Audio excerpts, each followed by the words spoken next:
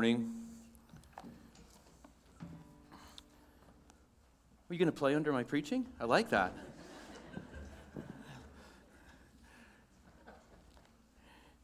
Luke chapter 13. I want to begin with two illustrations, but before I do that, I have been challenged this week. I have been in several settings this week where I have been around adults, and I've been around old, grouchy adults this week several times, myself being probably the lead old, grouchy one.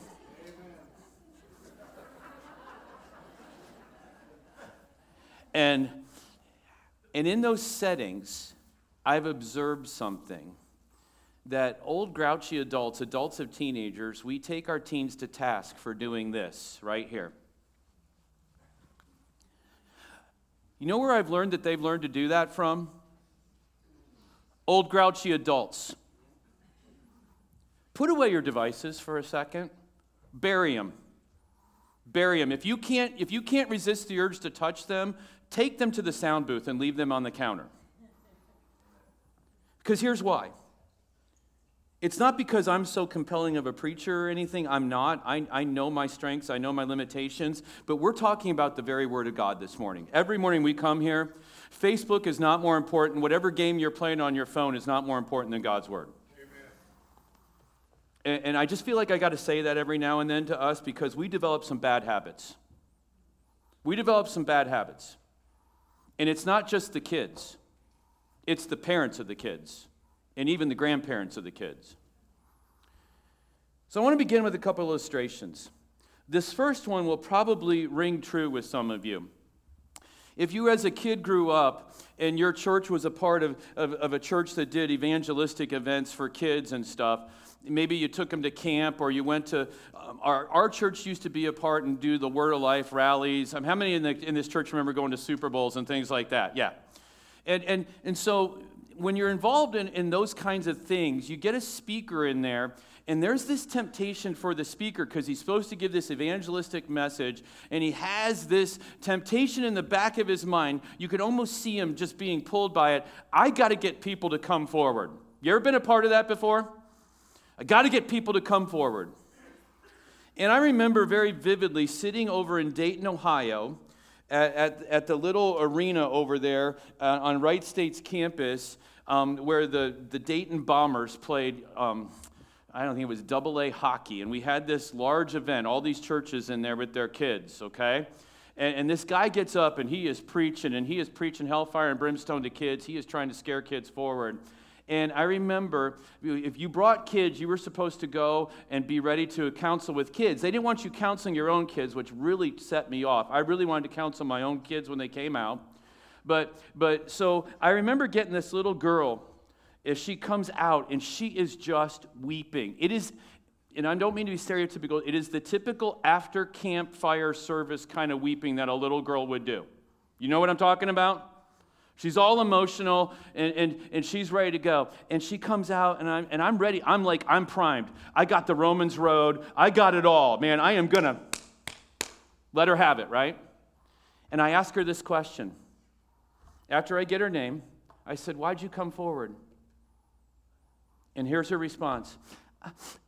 "I just don't know. I'm so sad, and my dog died." And my dog died. And that's a sad thing. She was probably 13 years old. That's a sad thing when your dog dies. Don't get me wrong. She had no idea why she came forward. And there's a danger in that moment that I could have led her to pray a prayer, and she could have walked out of there thinking that she was good with God. She had no conviction in her heart about the gospel at all. She was just sad about her dog dying. And I contrast this, and I mention a name here this morning, and I don't want you to believe that it's a total endorsement, but there are guys that I like to listen to. They may not always agree with we may not always line up theologically, but one of the guys I like to listen to is Alistair Begg. Many of you know who that guy is, right? I like to listen to him because he has the cool accent, and I don't. I like to listen to him because he's got a great sense of humor, but I like to listen to him because when he opens up a passage of Scripture, I feel like I'm just diving deep with him in that passage. And he tells this story of an encounter when he was in Cambridge, Massachusetts. He had been asked to preach at a conference there. Cambridge, Massachusetts, this very liberal town, and he's sitting in a Starbucks, I believe, as he tells the story, and he's putting the final touches on a message that he's going to give later that day. And he sees this young Korean girl sitting at a table, and as he's watching her, he's watching the rest of the room, and the rest of the room is just going about life, and there's all different kinds of people. I wouldn't know. I never go into a Starbucks because that's just not my thing, right? But he's saying there's all these different people in there and all these different just nationalities and people in there for a variety of reasons, people yelling at their barista because they got the order wrong and all this. And he sees this young Korean girl sitting there with an open Bible. And he approaches her and he asks her, "Are you a Christian?" And her response was remarkable to him. And it is a remarkable response. Her response was this: "Yes, I've found the narrow way. Yes, I've found the narrow way." I've been a believer now for close to 40 plus years. Actually more, it is 40 plus. And I have never had in my life anyone described their coming to Christ or their professing faith in Christ experience as finding the narrow way. I've never heard that before. I've never heard anybody say, "I entered at the narrow door." And this morning in our text, in Luke chapter 13, we have Jesus describing salvation in his own words. Who better to describe salvation than Jesus, right? Who better? Would you agree with me? Since it's his salvation, who better than to describe it?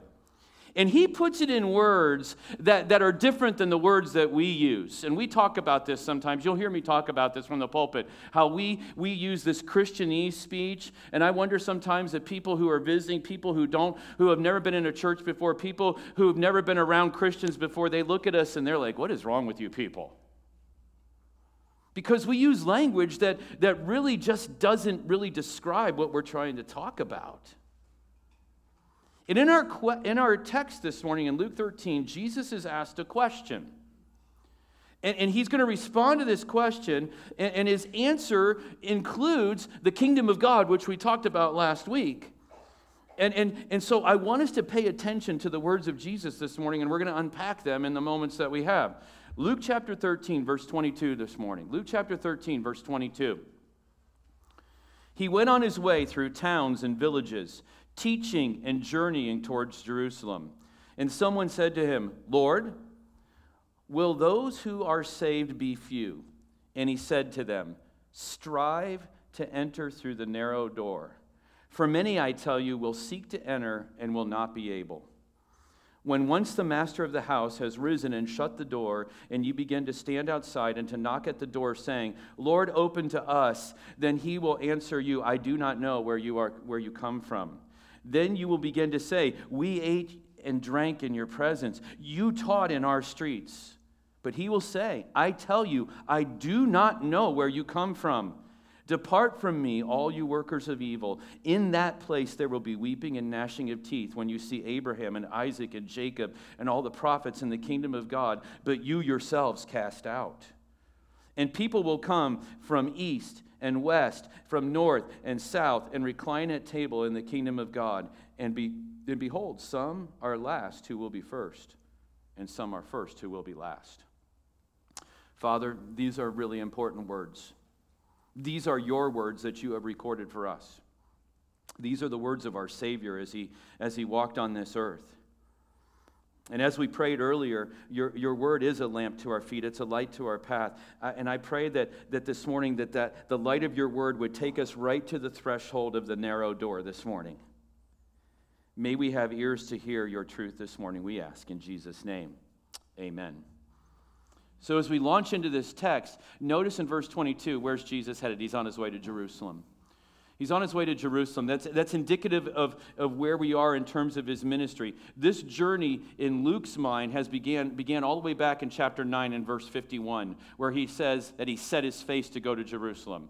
And so Jesus is still on his way, and don't think of it as you've put in your GPS, get me to this place in the shortest distance. This is more of not getting from A to B. Yes, he's leaving A in Galilee, and he's eventually going to end up in B, but this is not a direct route. Jesus is hitting every village and town as he's going through. He's crisscrossing all through Judea, and as he is going to make his way to Jerusalem. His death is months away. And as we've pointed out numerous times in Luke, the closer he gets to his death, the more the opposition is increasing. But also, the more that he's going to be direct with his message.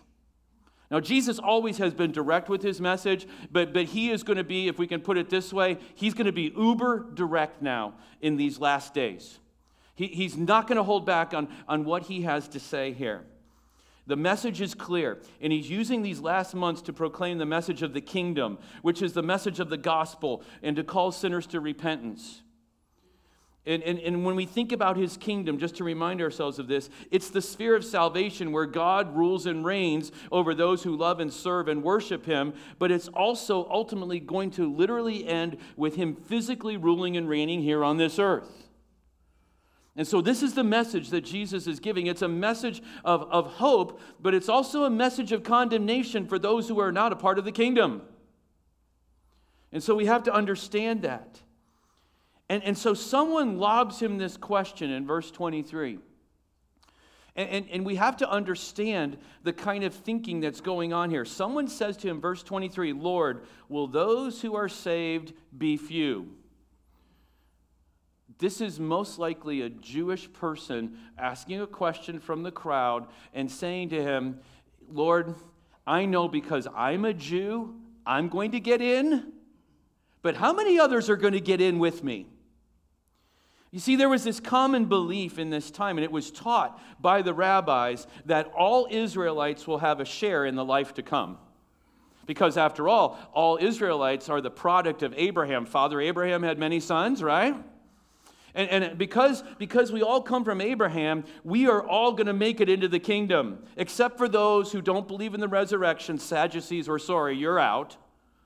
If you don't believe in the resurrection, you won't be able to be a part of the kingdom. And those who have greatly blasphemed the law, which, when you think about it, isn't really much different than the contemporary world that we live in today. You talk to the average person, and the average person will tell you, I'm doing good enough to get into heaven. I'm doing better than most people around me. You ever had that conversation with somebody? Yeah, I'm doing more than other people. After all, I go to church on Sunday. After all, not only did I go to church on one week, I came back a second week and went to church. And there is this idea in the world that we live in, much like Israel in Jesus' day, that because I came from a good family and my parents went to church, I was raised in church. Now that I have my own family, it's, I got other things going on. I can't do all that right now, but I'll get back to church or that kind of thinking that most of us live in a world where people around them think they're okay. Or you've had this conversation maybe with somebody. Well, God and I have an understanding. You ever had that conversation with somebody? God and I have had, we have an understanding here. We know what's going on here. I'm good with God. That is a very, very scary thing to say. I'm good with God. This guy is expecting Jesus to give him an answer like, you're right. Only the Israelites are going to get in, and only the good. There's going to be some that aren't, but he's waiting for Jesus just to be like the rest of the rabbis and say, yeah. And really what he wants him to say is, yeah, somebody like you who's willing to ask that question and smart enough to ask that question to me, you're definitely going to make it in. But that's not the answer he gives. Look at the answer that he gives in verse 24. This answer is stunning, but it is as timely today as it was then. The answer is this: strive to enter through the narrow door. For many, I tell you, will seek to enter and will not be able. The answer is work to get in. Now, if you're sitting here this morning and you're in Christ, you're like, wait a minute, PD, you're about to go down a road you shouldn't go down. That sounds like works-based salvation, doesn't it? Strive to enter in. What Jesus is saying here, and that word strive is a really interesting word.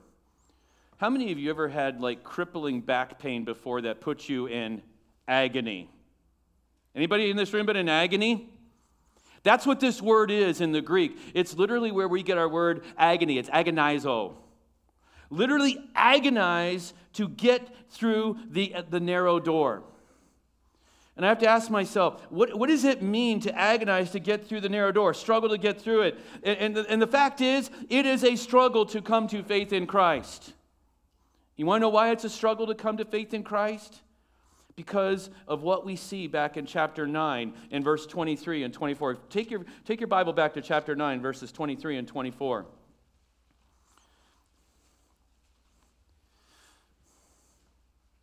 You know what was missing at the youth rally I described to you at the beginning?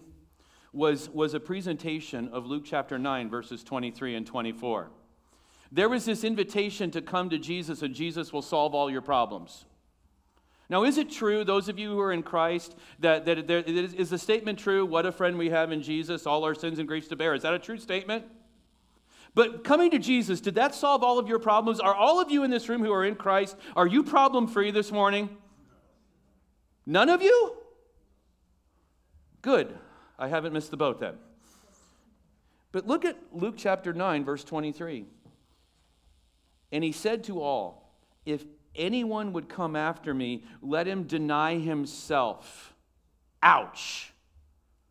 And take up his cross daily, an instrument of death daily, and follow me. For whoever would save his life will lose it, but whoever loses his life for my sake will save it.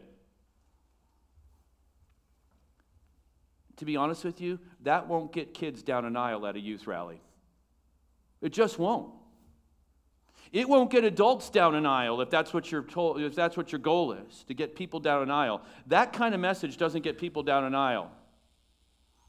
And I got news for you. God isn't in the business of getting people down aisles.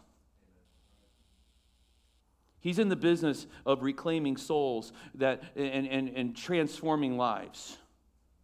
And that's different than getting somebody down an aisle or praying a prayer. And so the gospel is not a message of prosperity. It's not a message of self-fulfillment. It is a message of radical self-denial. Let me say that again. The gospel is a message of radical self-denial. And that is something that does not play well in large crowds, where people want to come and feel good about themselves. Because here's the reality of the gospel. It doesn't leave you feeling good about yourself when it's properly applied. It leaves you feeling empty. It leaves you feeling very broken. It leaves you feeling helpless so that you can be rescued by Christ and his work. That's the truth of the gospel. And so the gospel is a grace gift, and we can't earn our salvation, but entering at the narrow gate is a struggle. It is a vicious fight with our pride. It's a fight with our sinful nature. It's a fight with the world and everything around us that's trying to entice us to not go through that door. How many of you remember when you got saved, that big struggle that was going on in your soul? You remember that? Remember what that was like? Probably the biggest struggle you had was with your own pride and really admitting that you needed help. You see, I love the way it's described as a narrow door. A narrow door, you ever squeeze through a narrow door? Like when you go down to the Hocking Hills, at Old Man's Cave, there's that one passage where you got to squeeze through. And every year that I go down there, and I don't go every year, and that's the problem, it's getting a little bit harder and harder for me to squeeze through. I think someone's narrowing the rock. I don't know. Narrow passages don't allow for anything to come through, do they? Just you. Just you. And too often when we talk about the gospel and we talk about salvation, we talk about just come as you are. Just come as you are. Bring everything to Jesus. Here's the thing. The problem with that approach is this. We never tell people what they really are. Come as you are, but we never really explain to you what you really are. You see, there are many. Look at what Jesus says here back in chapter 13. He says in verse 24, and it's true, many, I tell you, will seek to enter and they won't be able. What keeps them from coming through? It's because they're not willing to let go of all that they're holding on to.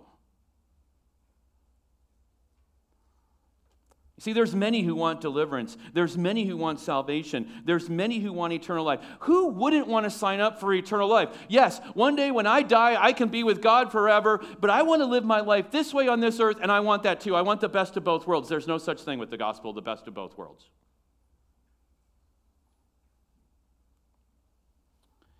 And he says they're going to seek, but they're not going to be able.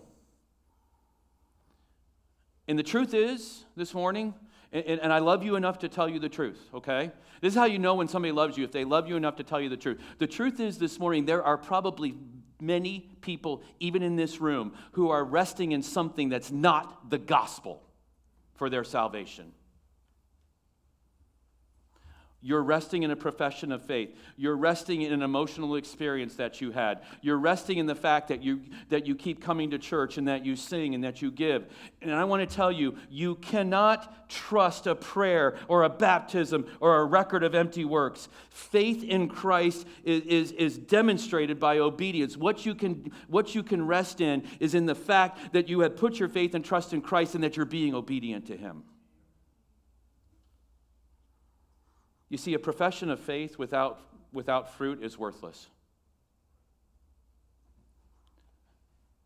You say, why are you so dogmatic about this, PD? Because here's the thing. According to verse 25, there's going to come a time when the door closes. Do you see it there? You see it there in verse 25? There is coming a time when the door slams shut. And my concern this morning, I'll just be transparent with you. My concern this morning is for the 1 or 2 or the 10 people in this room that are saying, I'll wait just a little bit longer. I'll wait just a little bit longer. I'll wait just a little bit longer. There's some things I want to do right now. Then I'll come to Christ. You know what's wrong with that look? You don't understand how hopeless your situation is. If you understood that you were on the sinking ship, would you wait just a while longer? Or would you get off when you had opportunity?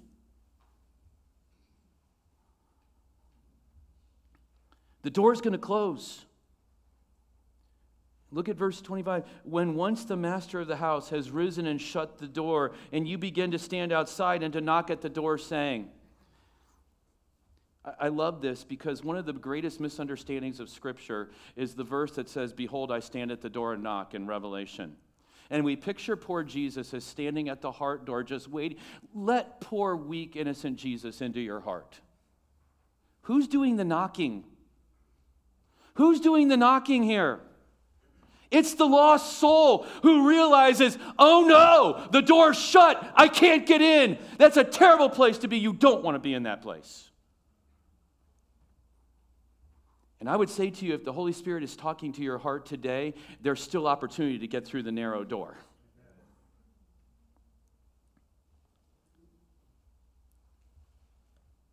But here's the thing. Notice what we're prone to do as human beings.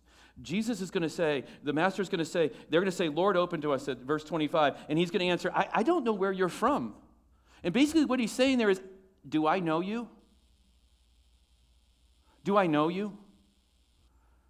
One of my favorite holiday movies, I know this is sacrilege to talk about a Christmas movie in September. Some of you are probably already listening to Christmas music. I love you people.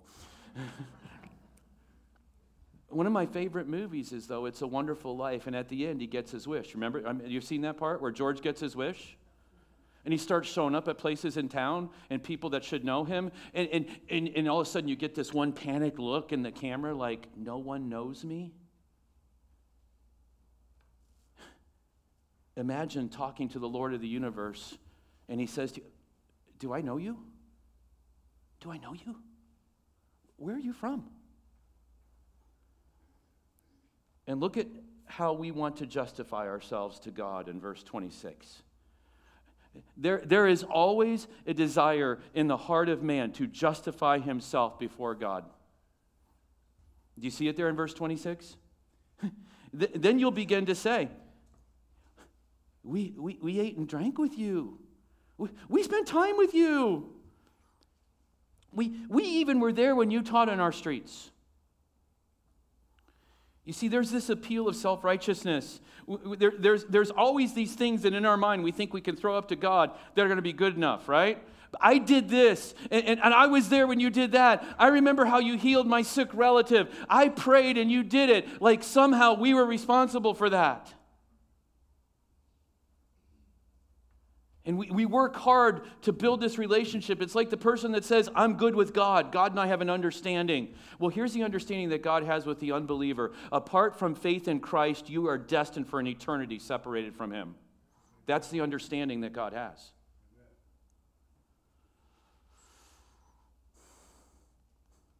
Maybe some of you are saying, I prayed. I even got baptized. I serve at my church. I give money. Maybe you're a young kid at home. I'm obeying my parents. What more do you want from me, God? He wants you to humbly admit that you're a sinner. The hymn writer got it right when he said this, nothing in my hands I bring, simply to thy cross I cling. Notice what the litmus test is. In verse 27, there's a two-part to this litmus test. He's going to repeat a statement that he made earlier, but he's going to add to it. He will say, I tell you, I do not know where you come from. Relationship. If there's no relationship, a relationship that's based on repentance. We saw this a couple weeks ago. Repentance is what? It's a total change of thinking about something, isn't it? And if there's not a relationship based on repentance, and it's a change that only God Himself can bring, there will be no entrance through the narrow door. But it's more than that. Notice what he says, depart from me, all you workers of evil. And here's the two-part to this. A true relationship, a right relationship with the God of this universe always yields in a turning from sin. Now, I realize this morning that I'm talking to a room primarily full of people who are believers yet are still struggling with their sin. Can I get an amen? Amen. Right? There's not one of us in this room who's perfect. I understand that.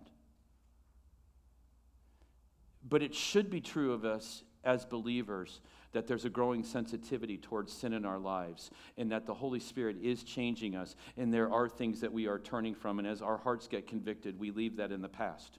Is that not true?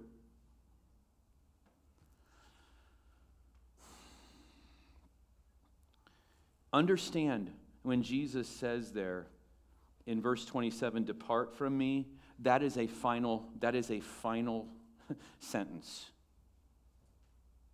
That's a final sentence. Depart from me to a place of judgment. Look at verse 28. In that place, there's going to be weeping and gnashing of teeth.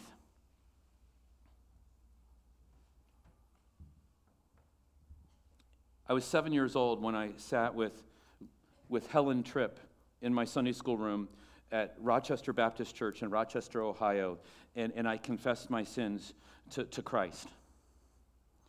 But at 12 years old, we had a pastor in our church, still in that same church, who preached a series of messages for a month on Satan and on hell and on all this stuff.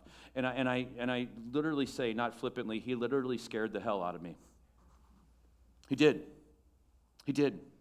So much so that I wanted to walk an aisle again because I wasn't sure. You see, hell is a terrible place, and we don't talk about it very much, do we? But here we have a text that presents for us just a little tidbit about the evil and horror of hell. In that place there will be weeping and gnashing of teeth. It's an interesting thing that Luke uses weeping and gnashing of teeth, quoting Jesus. You'll find that term 6 times in the book of Matthew. And we don't have time to look at all 6 places. But 3 times in the book of Matthew, this place of weeping and gnashing of teeth is associated with a place called outer darkness.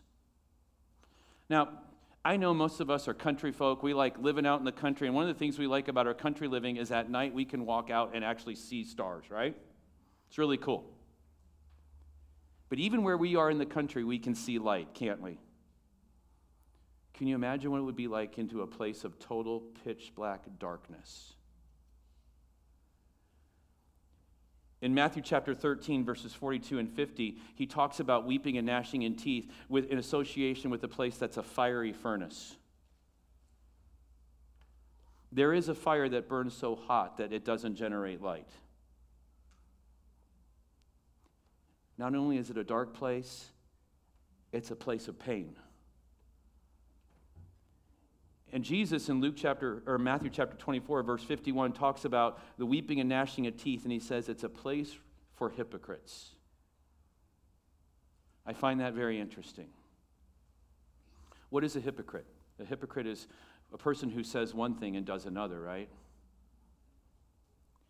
Let's understand that the place that Jesus is talking about here in verse 28, in that place there will be weeping and gnashing of teeth. It is a place of pain, of conscious pain. It is also an emotional, and it is a terrible emotional pain. The guilt and remorse of not acting on something that you knew you should have acted on for eternity. Have you ever had remorse for something that you should have done? Imagine having that for all of eternity. I had opportunity. I had opportunity. I had opportunity. And let's understand, it is relentless and it is incurable. When you go to the place of weeping and gnashing of teeth, there is no escaping it. But there is escaping it today, my friend, in Christ. The only way to avoid it is to be safe in Christ and to enter through the narrow door. Jesus said in John 10, I am the door. I am the door.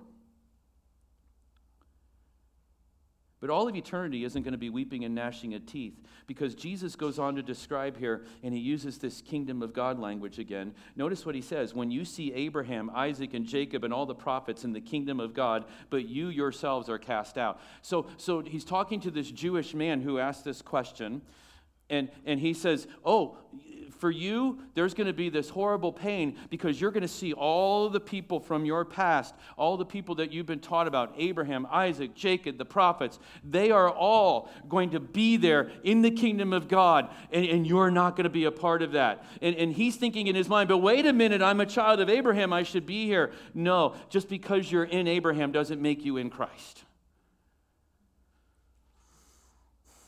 And so, a stunning rebuke for this Jewish man and all the other Jewish people who are there. Just because you're a Jew, you're not going to be there. Can I make this application? Just because you're from a Christian nation doesn't mean you're going to make it to eternity. Just because you vote conservative doesn't mean you're going to make it in eternity.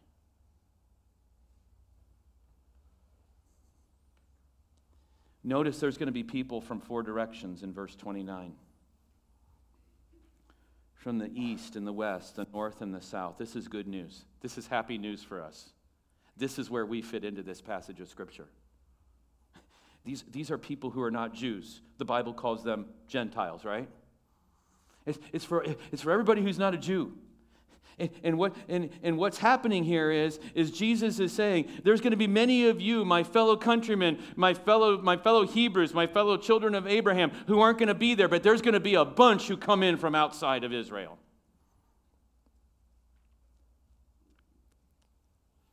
I think of the words of Paul in Galatians chapter 3, in Christ there's no Jew or Greek. And notice what it's going to be. It's just a little phrase at the end of verse 29, but recline at table in the kingdom of God. Recline at table. That's not terms. When we have Thanksgiving dinner, we don't invite hey, you guys want to come over and recline at table? That's a quick way not to have anybody come, right? Maybe we should try that, right? You want to come and recline at table? Many of you know this illustration. The way they ate then was they ate laying down at a table, a low table. And it wasn't just the way that we eat meals, like 15 minutes, get your Big Mac down and your fries and drink your Coke or whatever. No, it was a long time. It was a social event to recline at table and eat. It was a personal thing. And here's the thing that Jesus is saying, there's coming a day when I'm going to bring you to my table. I'm going to bring you right to my table, and we're going to have a great banquet.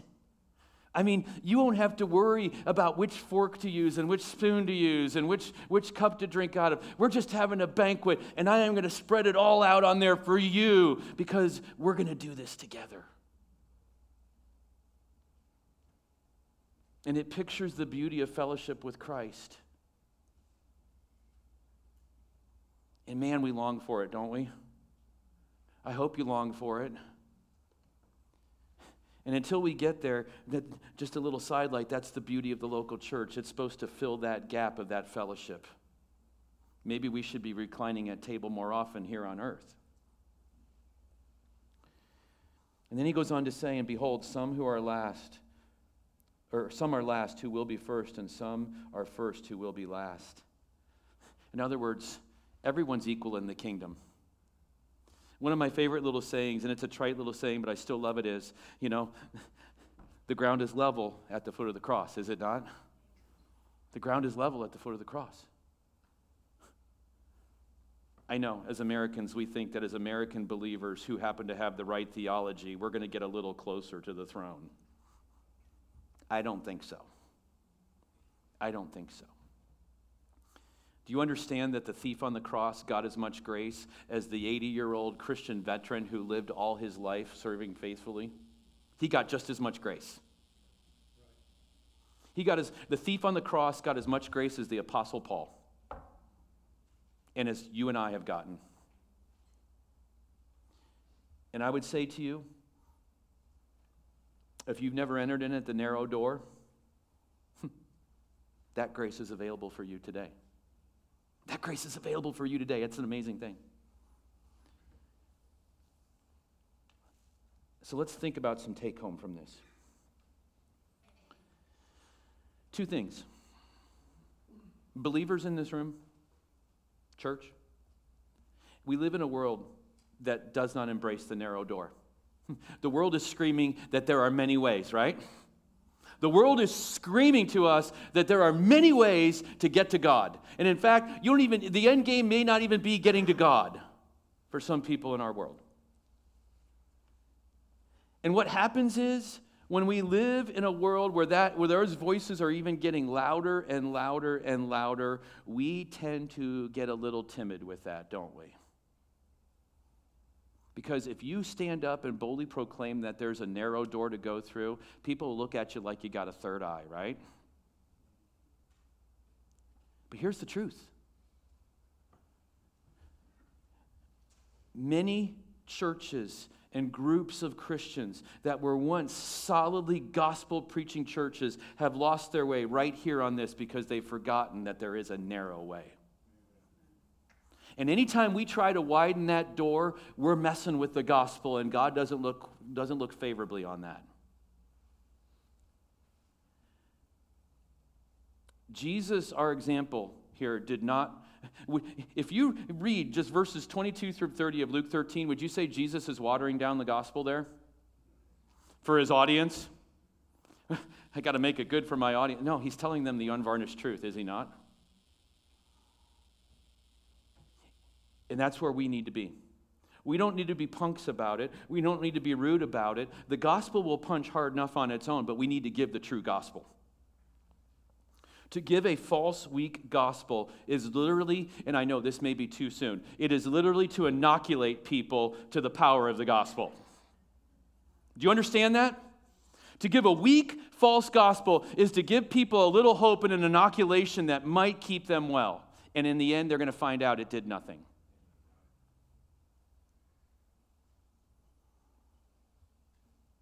The narrow door is open, though.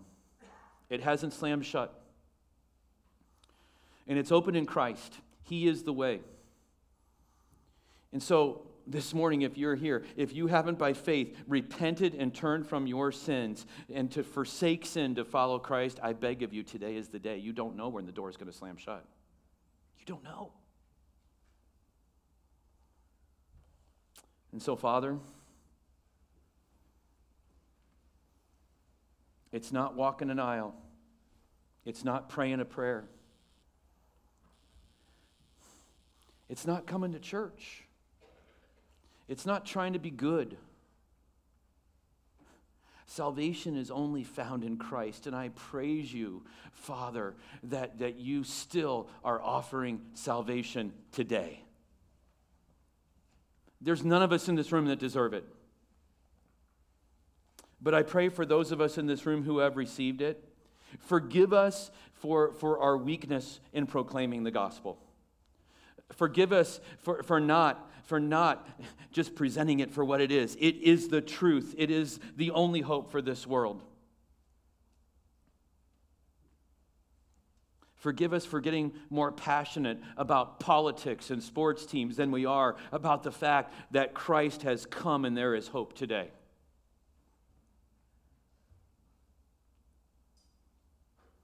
Holy Spirit, do your work in hearts, we pray. In Jesus' name, amen.